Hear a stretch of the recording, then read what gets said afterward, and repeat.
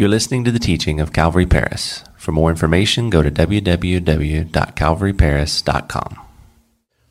I want to invite you, if you have your Bibles, to grab those and turn with me to Mark chapter 16 today. I want to just remind you that after our service, we do have an Easter egg hunt for the kiddos from young kids all the way up to age 12, and that's going to be in the field that is right to the west of us here. So after that, make sure your kids grab their baskets and go out to chase down some eggs and find out what's in those. And then we also have a photo booth outside, out in the foyer as well, and just so thankful for you guys being here this morning as we celebrate Jesus Christ, our risen Savior.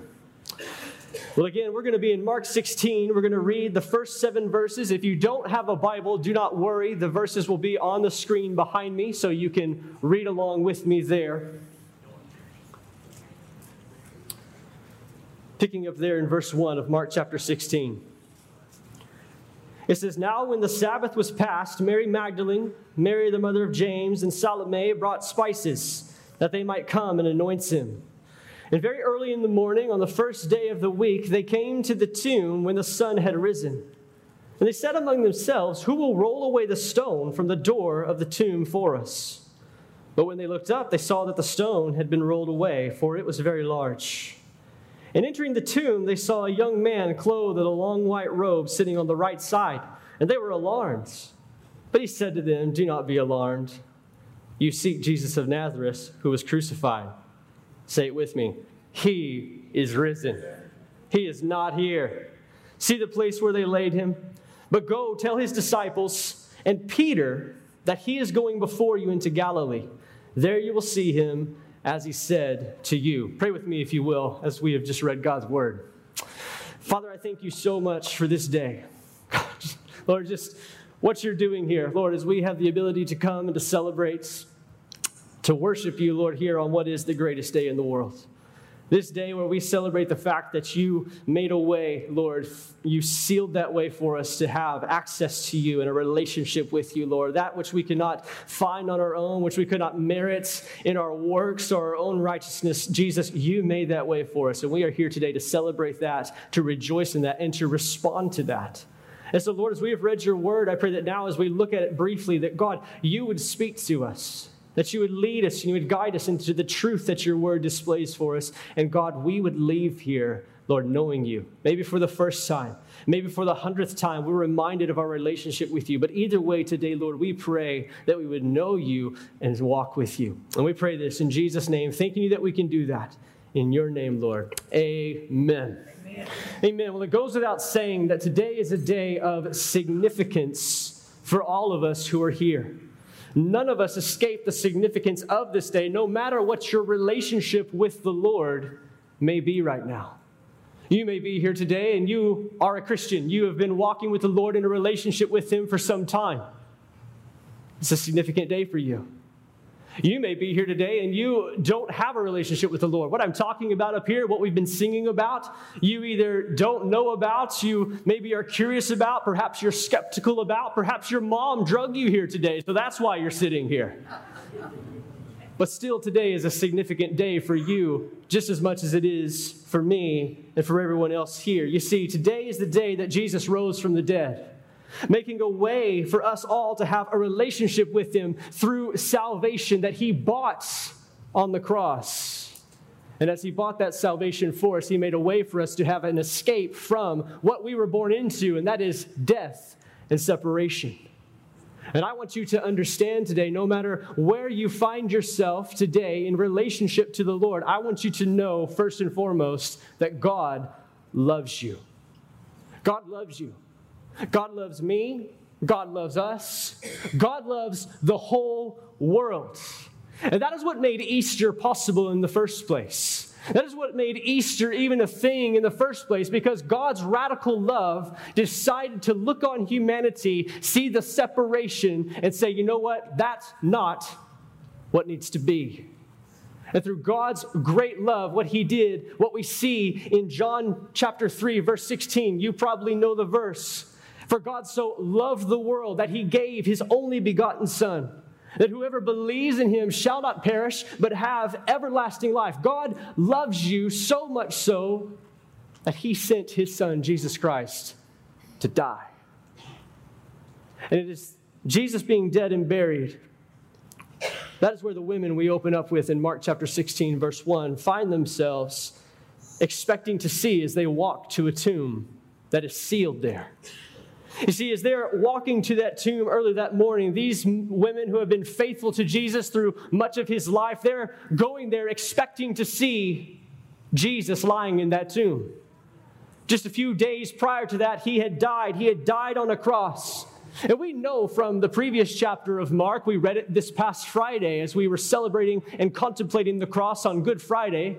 We also know from the other accounts of the gospel, what we see is that Jesus, as he died, he then was taken down from the cross, and a man named Joseph and another man named Nicodemus, they requested of his body. They went to Pilate, the governor of Rome, who had carried out the command to execute Jesus. And they said, can we have his body that we may bury it in this tomb? And what they did is they took him down, and the Bible says that it was the day before the Sabbath. And so they took him down quickly. They wrapped him in fresh white linen with spices. They anointed his body, and then they laid him in Joseph's tomb that he had purchased for himself, but yet lent to Jesus. And I do say lent to Jesus. But the work that they would have done quickly would have been okay, but maybe not what needed to be for the burial to last. And so that's why these women are on their way. They're coming now to anoint Jesus' body with more spices, as was customary in those days, so as to prevent odor from the decaying corpse to be too strong. And there was a problem that they had. There was an issue that they faced in the form of a 2-ton stone that was there sealing the tomb. You see, the tomb that Jesus was laid in after his death, it was an opening that was carved into the side of a hill, a rocky mountain. And as it would have opened up, there would have been room enough for a bed, maybe two, really a bench, if you will, to lay the body on. And since Joseph was a rich man, the Bible tells us, he would have had a stone. And we know from the Bible that that stone was one that was round, that could be rolled into place. It wasn't a block that was just kind of set up against it. It was a stone that was rolled. And this stone would have been rolled over the opening of the tomb into sort of a little depression into the ground so as to keep it from continuing to roll or to roll backwards. They're sealing the tomb and keeping the corpse preserved inside. What's more is these women faced another issue. They faced in a society that gave women no rights, Roman guards that had been set there as the tomb had been sealed not only by a stone but by the Roman government. There, as the religious leaders had heard of Jesus claiming resurrection, what they did is they went to Pilate and they said, hey, his disciples are claiming that he's going to raise from the dead, so let's make the tomb secure so as to prevent any of them from coming, robbing his body, and so trying to spread the lie that he's alive. Pilate told them to go and make it as secure as they could. And so he did, placing soldiers and a seal there over that tomb. And it is this dilemma that these women are discussing as they walk on the road to go and see the body of Jesus and tend to it. In verse 3, it's recorded them saying, who will roll away the stone from the door of the tomb for us? Whether, again, it was the weight of the stone itself or the fact that these three women were women in a society that didn't give them the time of day, they are discussing amongst themselves how they're going to get the tomb open, how they are going to gain access to the one they love so much that had been separated from them by death and now by a sealed tomb. But verse 4, you can imagine the emotion they must have felt there as they see the tomb no longer sealed. What does it say? It says, but when they looked up, they saw that the stone had been rolled away, for it was very large. And no doubt in that moment there was shock.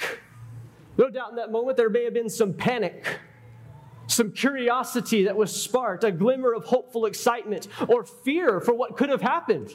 Perhaps it wasn't the disciples that they needed to worry about. Perhaps there was somebody else that they needed to worry about that was going to come in and there steal the body of their beloved Savior. All kinds of emotions, no doubt, flooded into their brains and into their hearts because they saw Jesus die. The two Marys that are there saw Jesus put in the tomb. Guards shut and seal the tomb where they were standing. Jesus, they knew, was dead, but there before their eyes, tomb was open. And the question that the women had about how they were going to remove the stone was answered to their amazement as they there saw the tomb open. And then the astonishment continued to grow as then they walked into the tomb. And instead of a dead corpse, what they find is a messenger, a young man who's sitting there clothed in long robes, who gives them the greatest news that anyone could ever receive ever. He is risen. He is not here. You see, their greatest concern of that moment, of that morning as they were walking, was answered by the tomb being opened. And then it was quickly overshadowed and forgotten by the fact that they are standing in a tomb, not with a dead man, but with a messenger from the Lord telling of a risen, victorious Savior. And I don't know all of you in this room, nor do I know where you come from or what you came in here with today, but what I do know is that we all have concerns. What I do know is that we all have concerns. What I know is that we as people have concerns in this world that are personal. Things that we deal with inside, things that we deal with that maybe we share with a select few, but that we wrestle with. We have concerns that we have that are interpersonal, concerns with other people, concerns with the world. We have concerns that are small. We have concerns that are large, concerns that are mundane of the day-to-day nature, and then concerns that are large and life-altering. But can I tell you this morning, this amazing resurrection morning, that no concern you have is greater than the power that we have seen displayed in the empty tomb. Nor is there any concern that you have in your life more crucial than the concern of your eternal destiny. A destiny that you are given a choice about because of the empty tomb. You see, what that empty tomb represents is a plan that has been carried out and finished. Because 3 days prior, Jesus Christ, who was no longer in that tomb, well, he was crucified. He was put on a cross there by nails in his hands and in his feet, and he died there for the sins of the whole world. You see, I don't know if you know this, as you came here today, you came here to worship a great God who loves sinners. Sinners like you and sinners like me. We're all born into sin. We are all born sinners, and that sin separates us from the Lord. We see that explicitly in the Word of God. Romans 3:23 says, "For all have sinned and fallen short of the glory of God." And the wages of that sin, Romans 6:23 tells us, is death. Death and separation that Jesus experienced for us on the cross of Calvary. As he, after living a perfect life, died a criminal's death, they're taking our punishments upon himself. And because of that sacrifice that he made, we have the chance, the choice to be saved, to be forgiven by the finished work of Jesus on the cross that was completed ultimately in the tomb being empty that morning. And he did that because of God's great love for a lost human race. He did that for you, and he did that for me, for all of us. He did that so as to demonstrate God's great love that we see in Romans 5:8 was demonstrated for us while we were yet still sinners, as Christ died for us so as to reconcile us to himself. And you may be here today, and you're like, that sounds awesome. And it is. You here who have a relationship with the Lord, you know how awesome that is. And that never stops being awesome. But you may also be here today, and you may say, hey, that sounds great. But that also may sound too good to be true to you, because you know you. You know who you are. You know that you are unlovable. Or at least that's what you think. You may think today that, yes, Jesus dying for the world is great, but he certainly didn't die for me. There's no way that he died for someone as unlovable as I am. I know what I've done. I know what I've said. I know where I've been. And Jesus may have died for me, but that love, man, I may be too far from it. And what I would say to that is what we see there in verse 7 as the witness of a risen Savior is given there to those women to go and to tell Jesus' disciples. What does it say again? He said to them, but go, tell the disciples and Peter that he is going before you into Galilee. There you will see him as he said to you. These women who are standing here in the empty tomb are told to go and tell the disciples that Jesus was going to meet them in Galilee. Jesus, as he walked in his earthly ministry, he had 12 close followers. He had many who flocked around him. He had a multitude that followed him. He had many followers that were close to him, but he had 12 that shared life with him. He had 12 that were by his side, that traveled with him, walked with him, learned from him, ate with him, cried with him, fought for him in times where they tried to defend the Son of God because that's what they thought they needed to do. 12 men who followed him. One of them is gone, Judas, who had betrayed him. So we're down to 11 now. 11 who had bailed on him in his darkest hour. There, as Jesus was preparing to go to the cross, what we see there recorded in the Gospels is he went with his disciples to pray in the Garden of Gethsemane. And there in that moment, we see there Jesus speaking with his heavenly Father. And as he's praying, as he's seeking the Lord for strength to move forward with the work that he's going to do on the cross, what we see there is Judas and this cohort of religious leaders and Roman soldiers come and they take him and arrest him. And in that moment, those who had walked with him for 3 years abandoned him. They ran. And Jesus says, go tell them that I'll meet them in Galilee. Even Peter, of the 11 that bailed, or of the 11 that are left, 10 really bailed on him that night. A couple hung on. You had John and you had Peter. And John is the one who hangs on throughout the crucifixion. He's there standing with the mother of Jesus, Mary, there at the cross. And Jesus actually speaks from the cross to him and says, behold, John, your mother. Behold, woman, your son. There, giving John responsibility to care for his mother as he was going away. John stuck it out, but Peter, who went all the way there to the high priest's court, was let in there with John to see the proceedings of the trial. What we know about Peter is he is the one throughout all of the time that Jesus was walking the earth and he was walking with him. What we know is that Peter, he was the man. He was Jesus' closest. And he was the loudest too. He was the loudest saying, Jesus, no matter what these other guys do, no matter if they abandon you, I will never leave you. I will never forsake you. They may leave. I'm sticking around. And when the pressure was put on Peter, 3 distinct times, the last time being from a little girl, he denied and cursed that he ever knew him. Peter, when the pressure was on, denied the Lord, denied that he knew him. And Jesus says to Peter, we see in John, he restores him, and that he loves him. And it's here that we see this messenger from the Lord tell these ladies, hey, go tell his disciples, even Peter, that I'm going to meet them in Galilee. Go and tell these guys that have blown it. Go tell these guys that have run away scared. Go tell these guys that are far from me at this moment that, hey, I want to meet them. So as to minister to them, to show my love to them, to walk in relationship with them. This messenger of the Lord tells these women to go to these men who would have been so easy to write off as unlovable, unforgivable, and undesirable. Jesus says, I want them. This messenger of the Lord says, Jesus will meet them. You see, Jesus wanted them to know that he wanted them to come to him even after they had abandoned him, after they had left him in his most dire moment. Jesus wanted them to come to him because he loved them. Jesus wanted them to come to him because he died for them. And Jesus wants you today to come to him because he loves you, because he died for you. No matter where you're at today, no matter what you have done in any point and part of your life, Jesus loves you and invites you to himself. That is what today is about. Today is about the finished work of Jesus Christ on the cross and then with the empty tomb.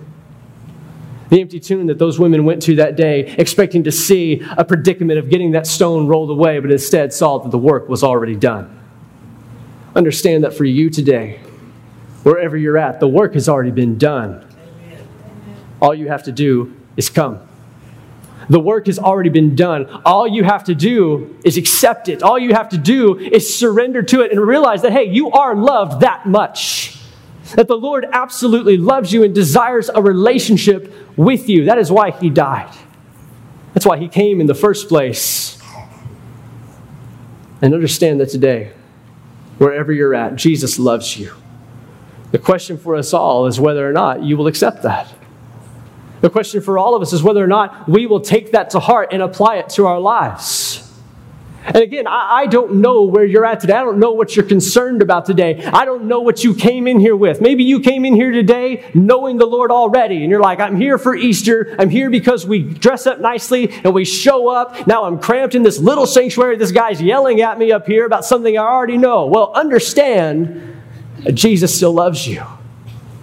And today is a significant day for you because what you do today, how you remember that love, that great love that saved and bought you, reconciled you to Him, that is something you and I are called to live out in this world every single day, not just today. Every single day that we're here, the Lord has called us to live out and celebrate and walk in the finished work of Easter. But for you today here who maybe were drugged here, maybe this is your once or twice a year to show up because that's what you know you're supposed to do. Understand that today is a great day for you to be here because today is the day you'll hear that God loves you. That God loves you and He desires more than just you being here. He desires your life to be surrendered to Him. So much so that He gave His only Son that would be a possibility for you. For all of us and for the world. And so today, as we here remember a tomb that is empty, as we here today remember a Savior that died and rose again so as to save us, I pray that we would remember it in a way that is responsive. For you who are saved, who are walking in a relationship with the Lord, glorify the Lord for where we're sitting. Glorify the Lord for our salvation. For you who are here today who maybe don't have that relationship, who aren't walking with the Lord in a relationship, you've never taken that step to say, you know what, I do know that Jesus loves me, and I do want to apply that love to my life. Understand that today is a great day for you to find out what that's about. Today's a great day for you to have that conversation. And I want to exhort you today, I want to encourage you today, that if you do nothing else today, at least have that conversation with someone about how much Jesus loves you. About how much God loves you, and how Jesus came here for you, and how Jesus right now is inviting you into a relationship with Him. Here in a moment, we're going to take time to pray. Here in a moment, we're going to take time to continue to sing and worship our great God and Savior. And there's going to be men and women around the sanctuary, many up here who are going to be available for you to talk to. And I want to invite all of us to think about how much God loves us today. How radical that is. And no matter if you today are like, yes, God loves me, or there's no way that God could love me, I want you today to understand that what we see in the Word of God, which is true always and forever, is that God absolutely loves you and wants you to know that today and wants you to walk in that today. And maybe that's the first time you're hearing it. Find someone to learn more about that.